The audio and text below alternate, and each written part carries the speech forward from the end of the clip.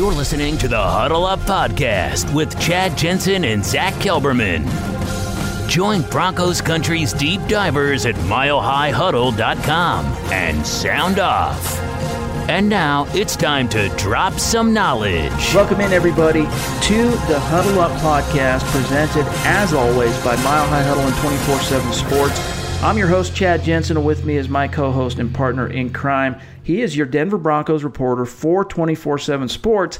He is Zach Kelberman. Zach, we're tracking this on Thursday. There's an actual NFL game that's going to take place this evening if the weather gods allow, but football's back. 3 more days, 72 hours until Broncos football is back. It felt like it's been forever since we saw the starters, so very, very exciting times. It feels like forever. A lot's happened just since last we podcasted, which was Thursday night of last week on the preseason finale. So much has happened. It's like the world came to an end and it was reborn. And we're going to get to all that. Just real quick, a couple pieces of business. You guys make sure you're following the show on Twitter at HuddleUpPod. Also, all the applicable social media. Find Mile High Huddle on Facebook, Denver Broncos on 24/7 Sports on Facebook, Zach at Kelberman 24/7, myself at Chad N. Jensen on Twitter. And also, if you haven't done this, take some time, leave a creative review wherever you listen to the show. I don't care if it's iTunes, Stitcher, iHeart, YouTube, Google Play, Spreaker, Spotify, wherever you're listening to the show. Take just 30 seconds, rate the show, leave a creative review. It's very important in terms of helping us grow and reach new listeners. So take some time, get that done. We appreciate it. And then we also have to say thank you to Audible. You guys, a sponsor of today's show, Audible. Go out and get yourselves a free audiobook download and a 30-day free trial at audibletrial.com/huddleup.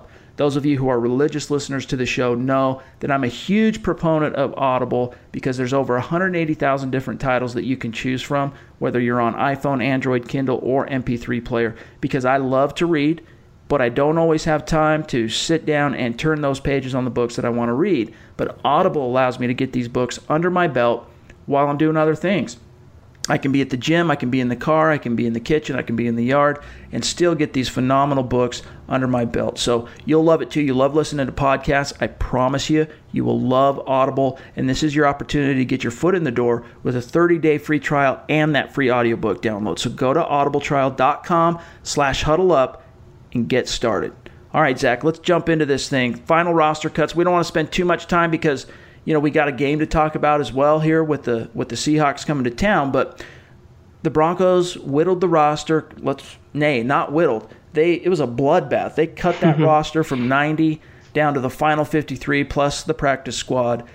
But obviously there were some cataclysmic, momentous decisions made. We're going to talk about Paxton Lynch here in just a minute. But aside from Lynch, what were some of the biggest surprises to you as the Broncos trimmed down on Saturday, especially from 90 to 53?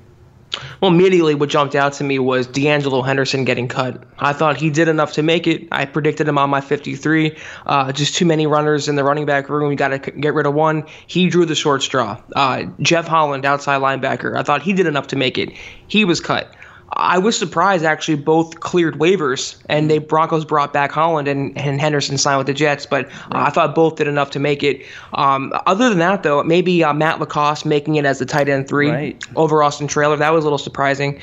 Other than that, though, keeping 5 safeties, I thought that was expected with DeMonte Thomas coming on, but 6 inside linebackers. I can't get on board with that at all. That was just overkill to me.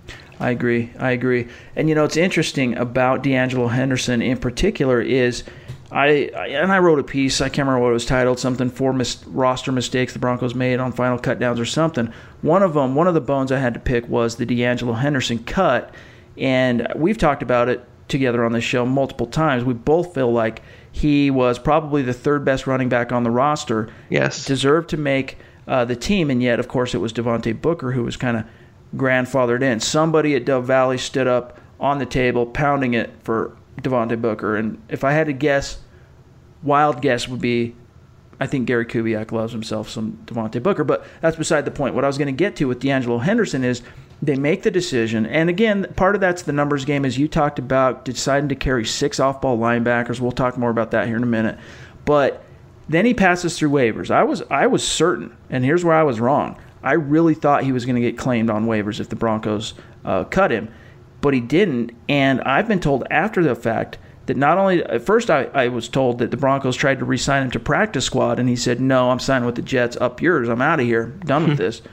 But what I was told recently was that when they brought back Isaiah McKenzie, initially that was supposed to be D'Angelo Henderson, but he said no. So take that for what you will.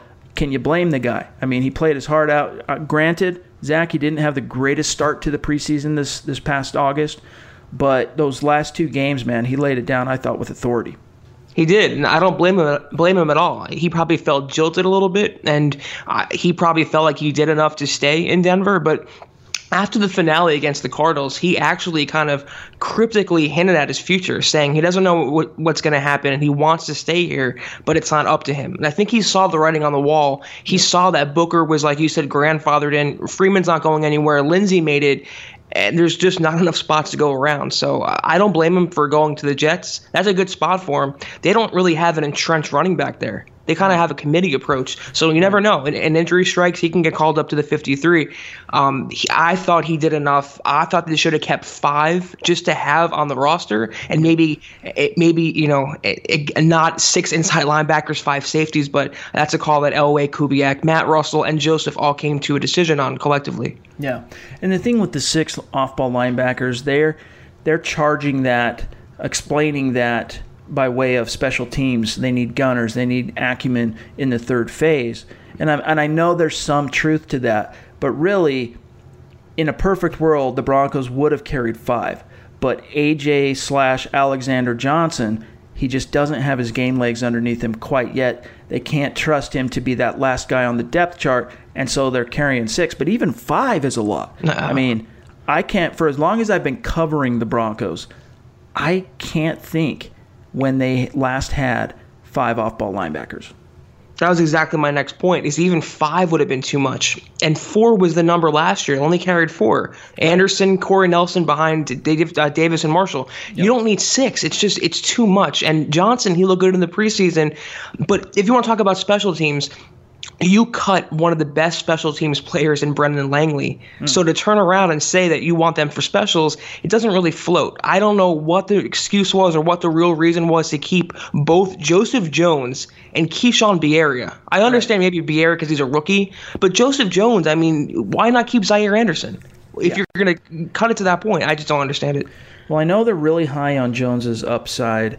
They think that, he's still pretty raw. He's got a little NFL experience under his belt. He spent whatever it was. You probably know this better than I do, Zach. 1 or 2 games on Denver's active roster last year, late in the season. But Anderson obviously was not up to snuff. He lucked out into that interception in I think it was the opener against the Vikings. And other than that, he really didn't have anything on the positive, noteworthy, to bolster his claim for a roster spot. And meanwhile, Keyshawn Bierria, were it not for the fact that he was a draft pick, 6th-rounder, right? This kid, I don't even think he played well enough in the preseason to justify a practice squad spot, let alone a roster spot. That was mystifying to me. Yeah, if he would have been an undrafted free agent, he would have been cut and clear waivers. So I agree with you. Another thing, though, with specials, it's the last point I want to harp on here. Yep. They kept Janovich primarily because of his special teams ability. They have enough two-way players that can contribute on specials. Why do you need 6 inside linebackers? And to your point about Anderson, they might be high on Jones, but do you want to have an inexperienced Jones with a rookie in Jewell, or a veteran guy like Anderson with a rookie like Jewell? Right. I just don't understand the decision there. It's mystifying. I did not like it at all, and that's my biggest gripe with the roster. Overall, the 53 looks good. But the six inside linebackers, I just can't get on board with. Right, and here's one thing to keep in mind that I've kind of thought about. I was very reactionary. I was very irritated by the fact that they kept 6 because of what it cost them. It's not just, they're keeping 6, let's, pick nits here. The reason it's irritating is because it cost them D'Angelo Henderson, a 6th-round pick last year. It cost them Brendan Langley, a 3rd-round pick last year. It cost them possibly the, prerogative of holding on to Carlos Henderson on the active roster. In theory, before you were, back when you were still worried about him getting claimed. But the thing is, with the off-ball linebackers that occurred to me after the fact, is you think about it, Brandon Marshall dropped from 245, 250 down to a safety's weight at 225. And this is a guy who has traditionally already struggled at staying healthy. They're worried there, obviously. And then you got Todd Davis, who I think, and I wrote about this for the VIPs over the week leading up to this Week 1 game, there has been a kind of emotional shift at Dove Valley away from Brandon Marshall and toward Todd Davis. And I'm not just talking about the fact that, he got a 3-year contract with $7 million guaranteed or whatever, but the fact also that he was named and voted a team captain. And, people can argue about it, but guys don't get named captain or voted captain without the front office signing off on it. So the Broncos were okay and happy with Davis getting that nod over a guy like Brandon Marshall, who's got deeper roots in Denver. He's been there longer. So I think they're extremely worried about not necessarily performance, Zach. Like, Brandon Marshall, when he's healthy, is one of the better off-ball linebackers in the league. And Todd Davis, as we know, has become one of the best run stoppers in the NFL. But that's when they're on the field. You got to worry about health this time around. And if Josie Jewell is your last line of defense, I'm not worried about that per se as far as Jewell. Behind him, though, that's where the team, I think, is starting to grasp at some straws. And don't forget, though, Davis was injured last year. He had that ankle, so he's not exactly, Iron Man either. I agree with the point, and I don't really understand the whole captain thing with him. Maybe they are going to a shift, like you wrote, which was a great piece, but why him and not Chris Harris Jr.? Why not a more established player on the roster? Right. It was kind of surprising to me. Of all the captains that were named, Todd Davis. Right. I mean, a great run stopper, a low-key leader. He leads with his play, but to go to him and not a more established player was mystifying. So that's another story, I guess. Yeah, definitely. Now, before we move on and talk a little bit more about what's coming on the horizon here with the Seahawks coming to town, we got to talk about the quarterback situation and the fact that Broncos country is finally in a position where you can officially exorcise the Paxton Lynch demons. He's gone. It's over. And the Broncos made the fateful decision. Now, Saturday, I wrote in that same 4 roster whatever decisions that pissed me off that the Broncos made a mistake in holding on to Lynch. And there's multiple reasons. We don't need to get into all of them. Then the next day, news breaks. Paxton Lynch has been waived as Kevin Hogan has been claimed off waivers. So I know you've we've both written about it on the website, but for our listeners, what was your immediate reaction when that came across the newswire for you? That he was saved? That Lynch was gone.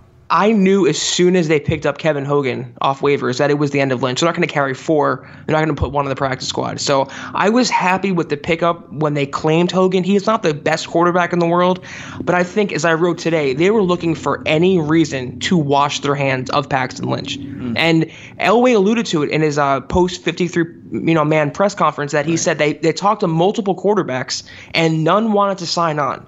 None wanted to hold a clipboard as a number 3, so they finally picked up a guy who pretty much had no choice. They claimed him off waivers, and they were just looking for any reason to jettison Lynch. And for that point, I do like to pick up a Kevin Hogan, and I was not surprised based on the way Elway was talking about Paxton Lynch, saying he needs to improve, he needs to continue doing work. It wasn't a glowing endorsement of Paxton Lynch. He could have stuck by him. So it was just a temporary fill-in on the 53. So I was not surprised at all to hear it. Right. And, it came late, better late than never, but Elway showed some intestinal fortitude there, not only cutting Lynch, but Lynch represented the 6th recent draft pick the Broncos had waived within about a 24-hour period. So that sends a message to the coaching staff. It sends a message to the veterans even. It sends a message especially to the young players. Do not rest on your laurels. Do not think that draft pedigree is going to save you. Because at this point, Zach, when you're a team that's going to the playoffs every year, I mean, you can afford to roll the dice and take it easy on some of your draft picks, on all your draft picks. You can let them kind of grow and take their time. But now, when you're coming off not just 2 seasons of missing the playoffs, but the most recent of which was one of the worst seasons in the history of the franchise. I mean, you have to light a fire. You cannot accept anything less than the absolute best that guys have to offer from an execution, from an effort standpoint. So that's another thing that, it was painful cutting some of those guys, and many of them we can touch on that were re-signed to the practice squad. But it was, I thought, and he's gotten creamed, Elway, in the press and the media since then for just being this absolutely terrible, GM for drafting just all these poor draft picks and all that. On that note, those of you who've probably already listened to the Trickle Down Theories episode this week, Trickle did some of his own advanced analytics on the situation. Elway has not been near as bad, comparatively speaking, in terms of the rest of the GMs in the NFL over the last 4 or 5 years at missing on draft picks than the media would lead you to believe. I wrote that almost word for word, like you said, that your draft status does not dictate anything. It does not guarantee job security. You either produce, or no matter where you're cut, where you were drafted, first round, second round, seventh round, you're going to get shown the door. And Elway pretty much had no choice. And he actually admitted yesterday in a radio interview, I did a piece about this, that he made the decision based partly on the fan pressure and the negative press that Lynch was receiving, the boos on the field, the GoFundMe that was created to expedite his release, yep, the tape that he put out, and then the pieces that were being written about him. He had no choice, and he was looking for any reason to jettison Paxton Lynch, and it was a first-round pick, and that was Elway's guy. That was his successor. That was the big, tall, strong-armed, mobile quarterback. So I give Elway credit. I do, for unloading him and finally cutting his losses, swallowing his pride and his ego, which he does not like to do at all. Yep. But I think Gary Kubiak had his fingerprints on all of these moves. Mm-hmm. He's a very trusted confidant of John Elway, and he gives his voice, and he has a major voice in the front office now in his new role. I think he had his fingerprints on these moves to kind of nudge Elway to cut bait with some of his draft picks and not keep him on the roster simply because they were drafted. It's kind of like, for those of you listening out there who are parents, it's like sometimes you have to, the kids graduate high school, right? And it's painful, but you got to cut them loose. And that's kind of how it is you got to get them out of the nest. And that's kind of how it is for GMs. They not only is their reputation and their resume on the line and that pride aspect that Zach was alluding to just barely, but also the fact that they do represent a kind of emotional investment on the part of the GM. Look, I handpicked you. I'm the one that chose you out of hundreds of candidates. I drafted you. We invested in you as a team, not only in dollars, cap dollars, but we invested in you from a coaching and a teaching perspective and promotional perspective. And now I got to cut bait. It's a bittersweet type of thing, but it represents, again, I think, Zach, a team, a GM, a front office that is not only showing accountability, but it's like every plumber knows which direction crap rolls, right? I mean, it's gravity. It's a law of nature. And the truth is, the front office is feeling some heat. Not necessarily. I'm not saying John Elway's job is on the line this year or anything like that, but he's feeling the pressure, the pressure from losing, the discontent in the fan base, the scrutiny and scorn in the media, and so that's trickling downhill. You see it in the cuts. You see it in that urgency. The coaches and the players are going to feel it. And I just hope, and we're going to get to Seattle here in just a minute, but I just hope that is reflected in the energy of this team when they hit the gridiron. There was no positive about keeping Lynch around. He was an albatross around this franchise's neck. He was bad for the locker room, bad for their on-field play. And if you need further proof that Elway got rid of him because of morale and fan pressure and the tape that he put out, look to the fact that it cost them more to cut Lynch than to keep him around in dead money. That proves to you that he didn't care about his short-term detriments, what it cost the team, what it cost the roster spots. Right. He wanted to send a message to the team that even your former first-round pick, a guy I handpicked and traded up to get, his job is not safe and he's gone because he did not produce. So I applaud Elway for sending that message. Absolutely. Let's talk real quick before we move on officially about Kevin Hogan. You've written about him quite a bit. I haven't really talked about him in written form, and this is really the first time. I've watched him play. I've scouted him myself. He's a solid quarterback. He's a good, accurate thrower of the football within that 15 yards of the line of scrimmage type guy. He's similar to Trevor Siemian in that he's not really a vertical arm. He's not really vertically oriented from a mindset, from a gunslinger's type of mindset. He's going to protect the ball. He's super smart, really high football IQ, limited athletically, but he's a Stanford guy. So obviously there was a fit there. He's got experience with the West Coast type of system, so he fit with Bill Musgrave. He fit with that offensive identity that the Broncos have as far as a third stringer, as far as even a developmental guy. But I've heard a lot of people, you can listen on Denver radio, it's in the blogs, it's in our message boards, it's in social media, it's everywhere. Do you believe Kevin Hogan was brought in as a legitimate threat to Chad Kelly, or is he simply a temporary doorstop, a guy that the team wanted on the roster to serve as scout team and give those scout team snaps to the defense so that Chad Kelly can focus on second team and preparing to be the starter because he's only one snap away like all backups have to do? I'd think and hope it's the latter. I don't want to think they brought Kevin Hogan in, a guy who's so unimpressive from a physical standpoint. You look at him, you don't see anything that stands out to you. He's not overly tall. His arm's not overly strong. He doesn't have a major draft pedigree. He was a mid-round pick. Chad Kelly needs to be that cemented number 2. He did enough to earn that role. And to take away reps and to put him in a forced competition right before the season starts, when he should have that job, they should be focused on grooming Chad Kelly to take over for Keenum in a couple years, not putting him in competition with a guy they picked off the scrap heap who's on his third team in 3 years.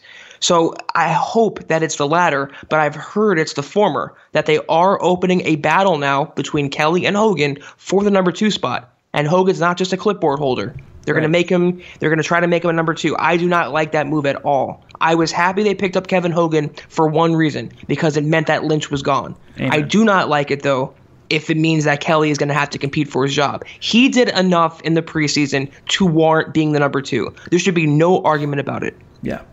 And just from what I've heard and reading the signs myself, I really don't think that Kevin is any kind of legitimate threat to Chad Kelly. But if you're looking for a silver lining here, it's good for a guy like Chad Kelly, who in a sense kind of came out of nowhere this summer, leapfrogged over Paxton Lynch and kind of set the world on fire. It's good for him to kind of go look around and goes, wow, I made the 53 man, I'm the backup, whoa, and go, I can't rest on my laurels. Like, I got a guy here. If the team catches me slipping, this guy could supplant me and cost me everything I've already fought for and earned. So if there's a silver lining, it's good because we know the type of competitor Chad Kelly is. I think in the short term, even if Kevin Hogan only lasts a couple of weeks on the roster, it's good in terms of it is at the very least that additional kind of alien presence coming in out of left field to keep Chad Kelly on his toes, to keep him on his game, and looking, focusing on continuing to get better. My only concern with that is if he worries and focuses too much on what's behind him, he's not going to be focused on the task at hand, because what you want from Chad Kelly, if you're the Denver Broncos, and not just as a backup, but as a young, long-term, more than a developmental quarterback, is you want him cultivating the starter's mindset. You want him going, I'm glad I'm the backup, I'm grateful and all that, but I'm not content with it. I should be the one out there starting, not Case Keenum. And I'm not saying that's what should happen. No one misread what I'm saying. I'm not saying Chad Kelly should be the backup or the starter over Case Keenum. What I'm saying is you want him to have that mindset. We heard him a couple weeks ago, or last week actually, use in a quick presser with the media the term franchise quarterback 3 or 4 different times within about a 5-minute window. So it kind of tells you where his mindset is, how he's viewing this opportunity.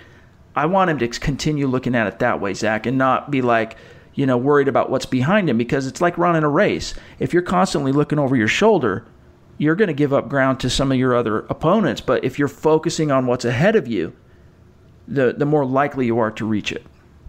I mean, that's what I mean. A franchise quarterback's what Kelly wants to be. Franchise QBs don't have to compete with Kevin Hogan for the starting job. It's just, why take away those reps from a guy who, in his first game action in 2 years, 600 days, he came in after 4 games, and minus the preseason finale, he wasn't great in that game. Let's be honest. Yep. But the first 3 games, he was great, and he did enough. He's not the starter, but he wants to be a starter. He has that competitive drive. Physically, his physical tools blow Kevin Hogan away. And I just don't see why they put him in a competition. Maybe iron sharpens iron. That's the message right now in Dove Valley. Maybe that's how they're selling it to him. But you made a great analogy. If he looks behind him, he's going to miss what's in front of him. And that's a chance to be groomed as the long-term possible successor to Case Keenum. They need to give him all the reps. They're again mismanaging a quarterback situation. We went through 1 year without a major quarterback battle, and now they're manufacturing one artificially between Kelly, a guy who deserves a number 2 spot, and Hogan, who they picked up. And I think he's here to stay. Because maybe I'm wrong, but if he's on the roster for week 1, isn't his salary guaranteed for the rest of the year? That'd be a good question. A guy like Bob Morris would know that, but I think they have to be a vested veteran in order for it to guarantee for the season. That makes sense. But I'm not positive on that. Don't quote me on that. That could be possible. I just think that, if they're going to put him in, and all reports immediately came out and said he's going to be in a competition, he's not just a clipboard holder. He's not a guy his spot is in jeopardy. So I think he's here to stay, and I hope he's just here to stay as a number 3, as a fail-safe, as insurance if anything should happen, not to push Kelly for the number 2 spot. Let him settle in and let him earn that spot. And earn that right, which he has, and go forward with that and just have your 3 quarterbacks in that order. Yeah, absolutely. And the biggest thing, too, that is the downside of adding a guy like Kevin Hogan is, and we've talked about the blessing that Chad Kelly gave the Broncos by virtue of his performance this summer, which was making it so that they didn't have to carry 3 quarterbacks. He gave them that additional roster wiggle, and they wasted it on Kevin Hogan, who is not even going to dress on Sunday. Let's face it. He's not going to dress. And so you could have used that on D'Angelo Henderson. You could have used it on Jeff Holland, who, granted, is re-signed to the practice squad, but you could have used it on a variety of different guys that they chose to cut bait with instead of Kevin Hogan, who's not going to dress. But we have a lot more, obviously, to get to with the Seattle Seahawks coming to town. But first, we got to say thank you to our sponsor, MyBookie. Now, if you're watching the Broncos or you're watching the games, it's time to start making money while you're doing it. MyBookie is the industry-leading website that hooks you up for all your betting needs. And with their great odds, their fast payouts, and decades of expertise, you can bet with confidence. And your team doesn't even have to win. They just need to cover the spread. So what are you waiting for? Lay down some cash and win big today. Here's the thing. Where you bet is just as important as who you're betting on. That's why I'm urging you to make your way to MyBookie. I trust them, but you don't have to. Take my word for it. Check them out yourself. They have in-game, live betting, and a mobile site that makes wagering on the go easier than ever. And you can also check out their online casino if you'd rather just play a few hands of blackjack or roll the dice in craps. Join now, and MyBookie will match your deposit 100% up to $1,000. Join using code HUDDLE. That's code HUDDLE. Visit mybookie.ag today. You play, you win, you get paid. All right, so let's touch on Broncos Seahawks. Now, obviously, Nick and Carl do a great job with their Scout's Eye preview, really deep diving on the upcoming opponent, and they turned in a doozy as far as this week's episode for the Seahawks. We're not here to rain on their parade or step on their toes at all, but Zach and I want to talk about what we see as some of the key storylines, some of the key players in this upcoming game. And one thing that came to mind for me, Zach, real quick, talking about the opponent is, and I wrote about this on Thursday, is the fact that even though the early signs had Earl Thomas not playing week 1, he's on record now of saying that he will be playing week 1 on Sunday in Denver. So your thoughts about Earl Thomas suddenly being available to play against the Broncos? It's kind of short notice, a few days to go until the season. He missed the entire summer. He missed the entire spring, but he's an all-pro, and he's familiar with the scheme.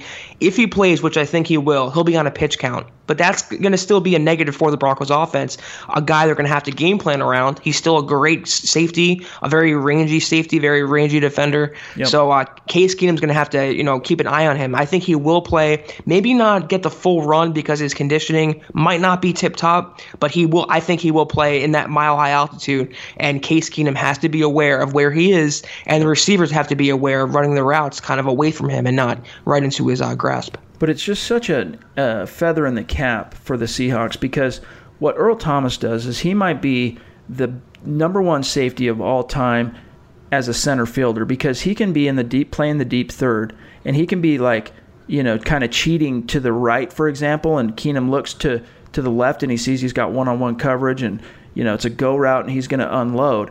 And Thomas can come from the opposite side of the field as the ball is making its arc and get there to either disrupt, pick off, or lay out the receiver. He's that good. Like, his range, talk about a sideline-to-sideline safety. Like, it's like Case Keenum said in his quote, I think it was from Wednesday, that Earl Thomas can execute his assignment from any position on the field. So you gotta worry about him, as you said. Always recognize where he is pre-snap. This is why I also think they're going to have a run-heavy game plan for this game. And even Vance alluded to that today. They have a plan to use all three running backs in different roles. They're going to be a run-first offense this year. People think they're going to air it out like the 99 Rams. It's not going to happen. They're going to still use their running backs, and Royce Freeman's going to have a big game, I think. The Seahawks, they rebuilt their defensive line. They kind of added some new pieces there. I think they're going to be a run-first oriented game plan for this game. Use the run to set up the pass, and then hopefully convert second and shorts, third and shorts, and not get into third and longs where he's blitzed and Earl Thomas can do his damage over the middle. Because like you said, there's no better safety in the NFL. Even a guy coming off the entire summer holding out, he can still come in and wreck a game. So I think they're going to be run first. I think a 60-40 approach, as they should be for this game. Yeah, and he's headed for the Hall of Fame. When he hangs it up, for sure, he'll have to wait his 6 or 7 years, whatever it is. He's headed to the Hall of Fame. But yeah, he's another guy I'm worried about, and Nick did a great job writing about this on Thursday, is their edge defender, Frank Clark. Now, sometimes he plays inside, but mostly he's an edge, not outside linebacker, but defensive end in their 4-3. And for those of you who haven't seen it yet, get over to the website, milehighhuddle.com, and it's at the very top in the carousel. It's actually a very rare, free film review. So take some time. Nick did a great job. But Frank Clark, now this was a guy, Zach, that, and especially for those of you listening who might not recall, he had some character concerns coming out of Michigan in the draft, but the Seahawks took him, and he's been nothing but a pro. I mean, he's stayed out of trouble off the field since coming to Seattle, and he can be an absolute game wrecker. Cliff Avrill's gone, Michael Bennett's gone, Richard Sherman's gone, Cam Chancellor, Bruce Irvin, yeah, exactly. But you got to worry about Frank Clark, because he's a guy that's they're going to try and exploit the relative inexperience of Garrett Bowles with Frank Clark, who isn't that much more experienced from a NFL perspective than Bowles, but there's a difference in terms of experience when it comes to being a left tackle, trying to defend kind of a twitchy edge rusher, and a defensive end just trying to get past a tackle. So that's a guy I'm a little bit worried about. I'll see your Frank Clark and raise you Shaq Griffin, who's going to start, the rookie. Right.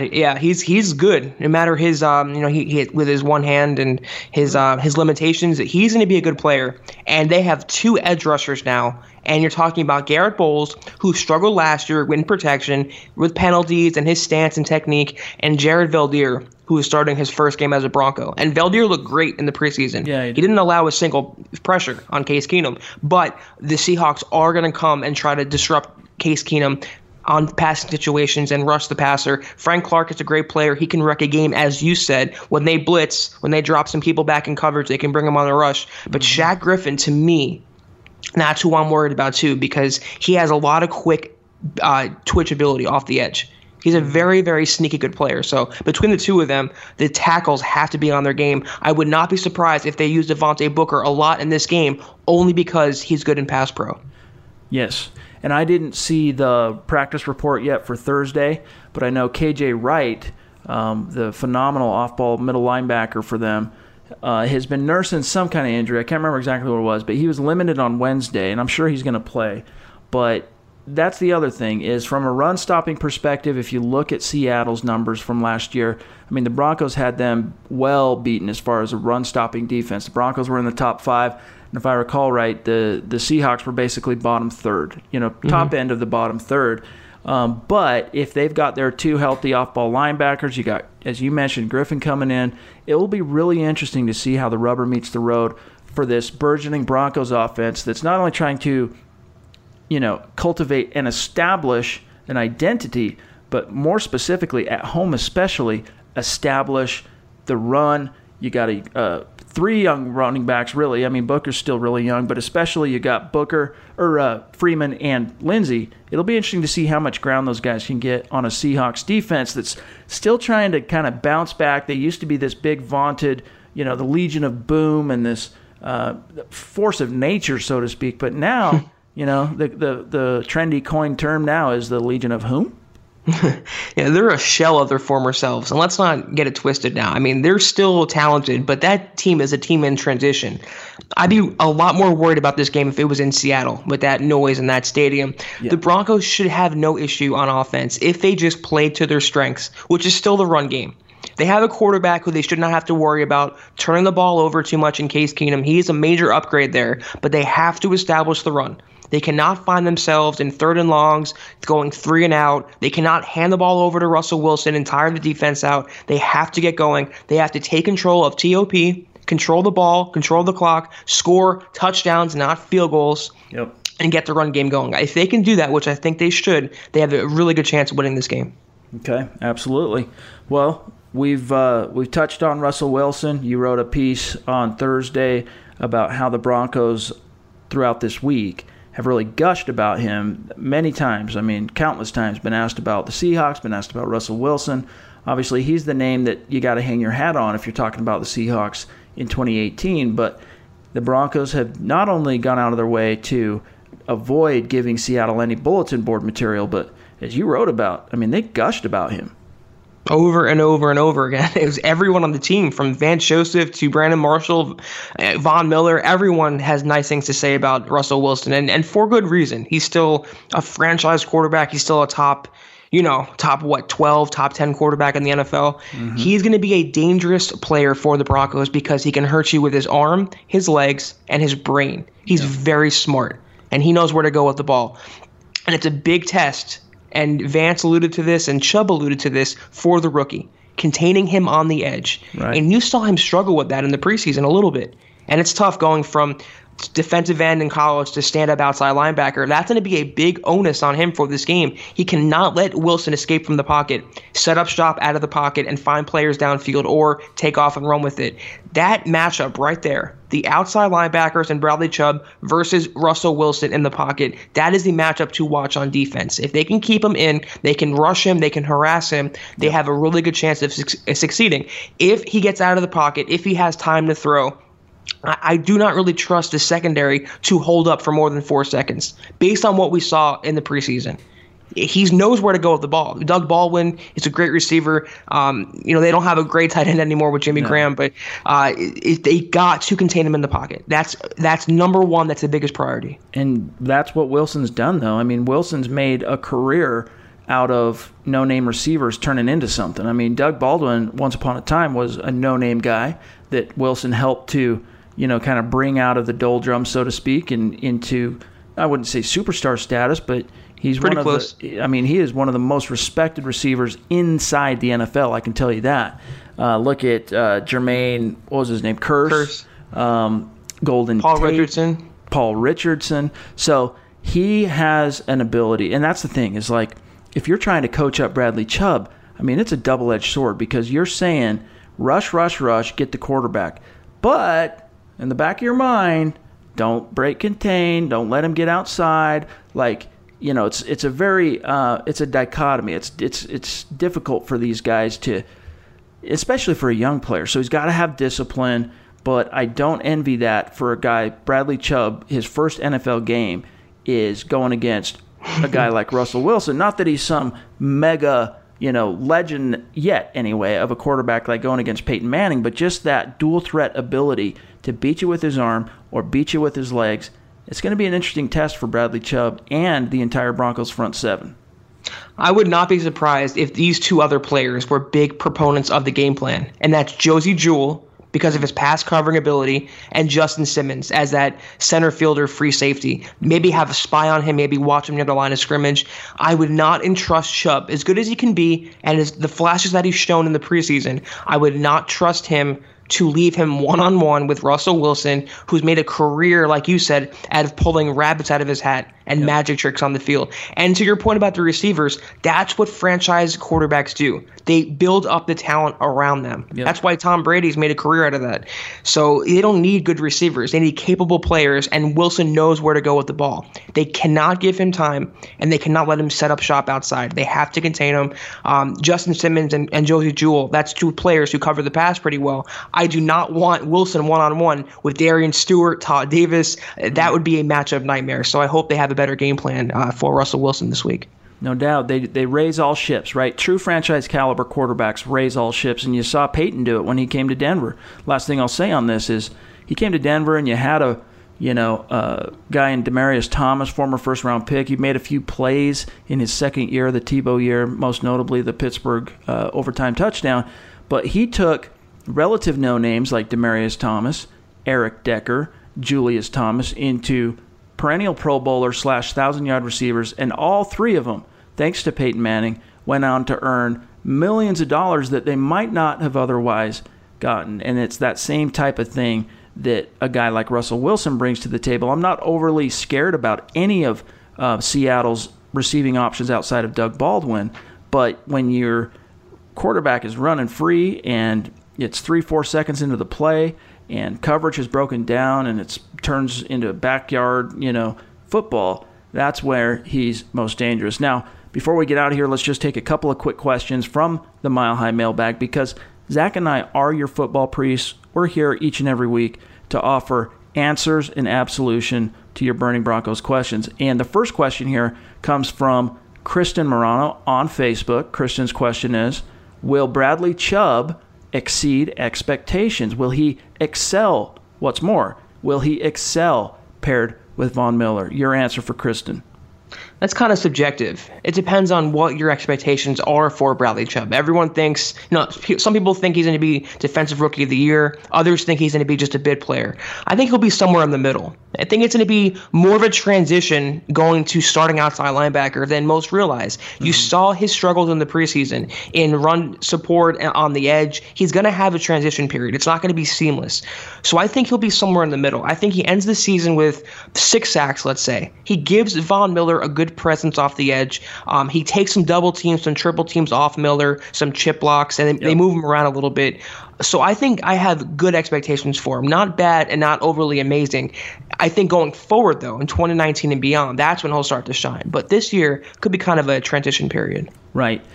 I mean, what he's got going for him, aside from his ridiculous talent and size, and let's not forget, this is an edge player rushing at like 270 pounds, which actually makes him more similar to Seattle's Frank Clark than he is, to Von Miller, for example. But anyway, what he has going for him, aside from his talent, is the fact that he is, unlike a lot of big-time defensive players that are taken in the top 5, he's not being expected or relied upon, like a Myles Garrett last year, for example, to come in and all of a sudden be the star of the defense.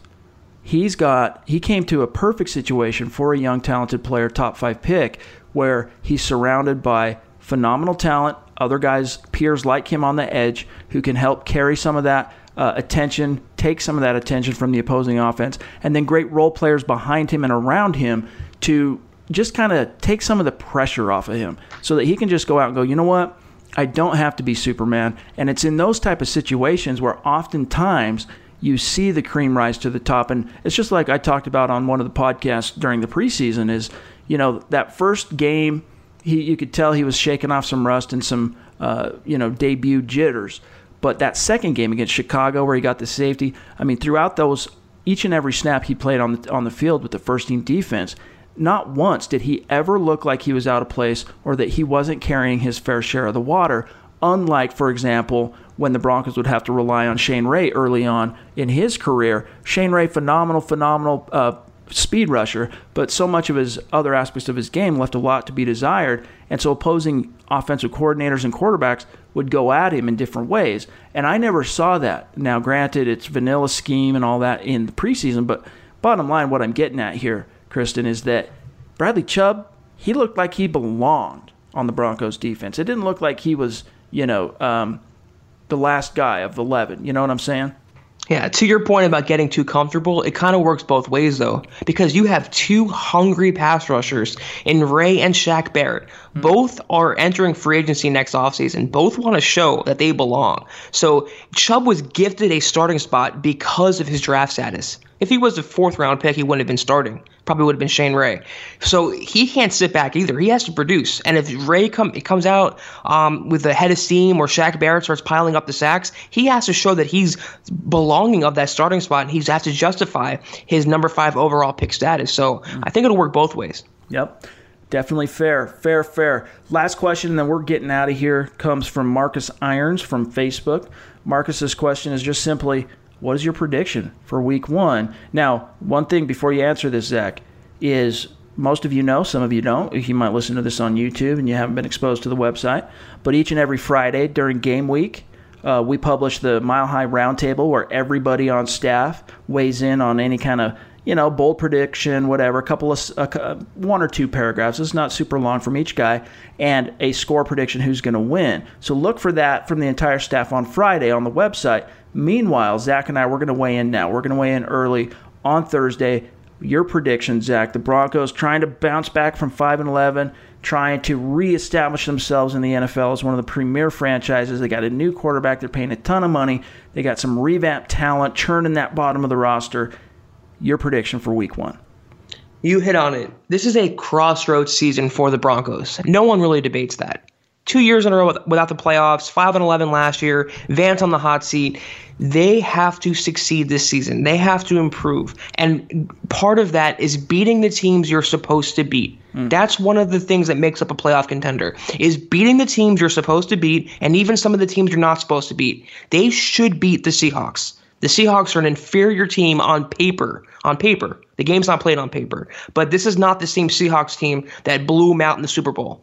This is a shell of that team. They just have Russell Wilson and, Earl Thomas. They're without a lot of star power now. So on paper at home, they're favored the Broncos by 3 points. I think they should beat them. And I think they will beat them. But it's going to be an early season barometer right out of the gate to see what they're made of, what their mettle is. Are they going to be a team that takes advantage of their schedule, their lighter schedule? Is it going to come together for John Elway, who spent a ton of money this year, devoted a lot of resources, gave Joseph everything, a new coaching staff, a new quarterback, new offensive talent, defensive talent? They have to beat the teams they should beat, and that starts in week 1. I think they do beat Seattle, but it's going to be a close game. I'm going 24-20 Denver.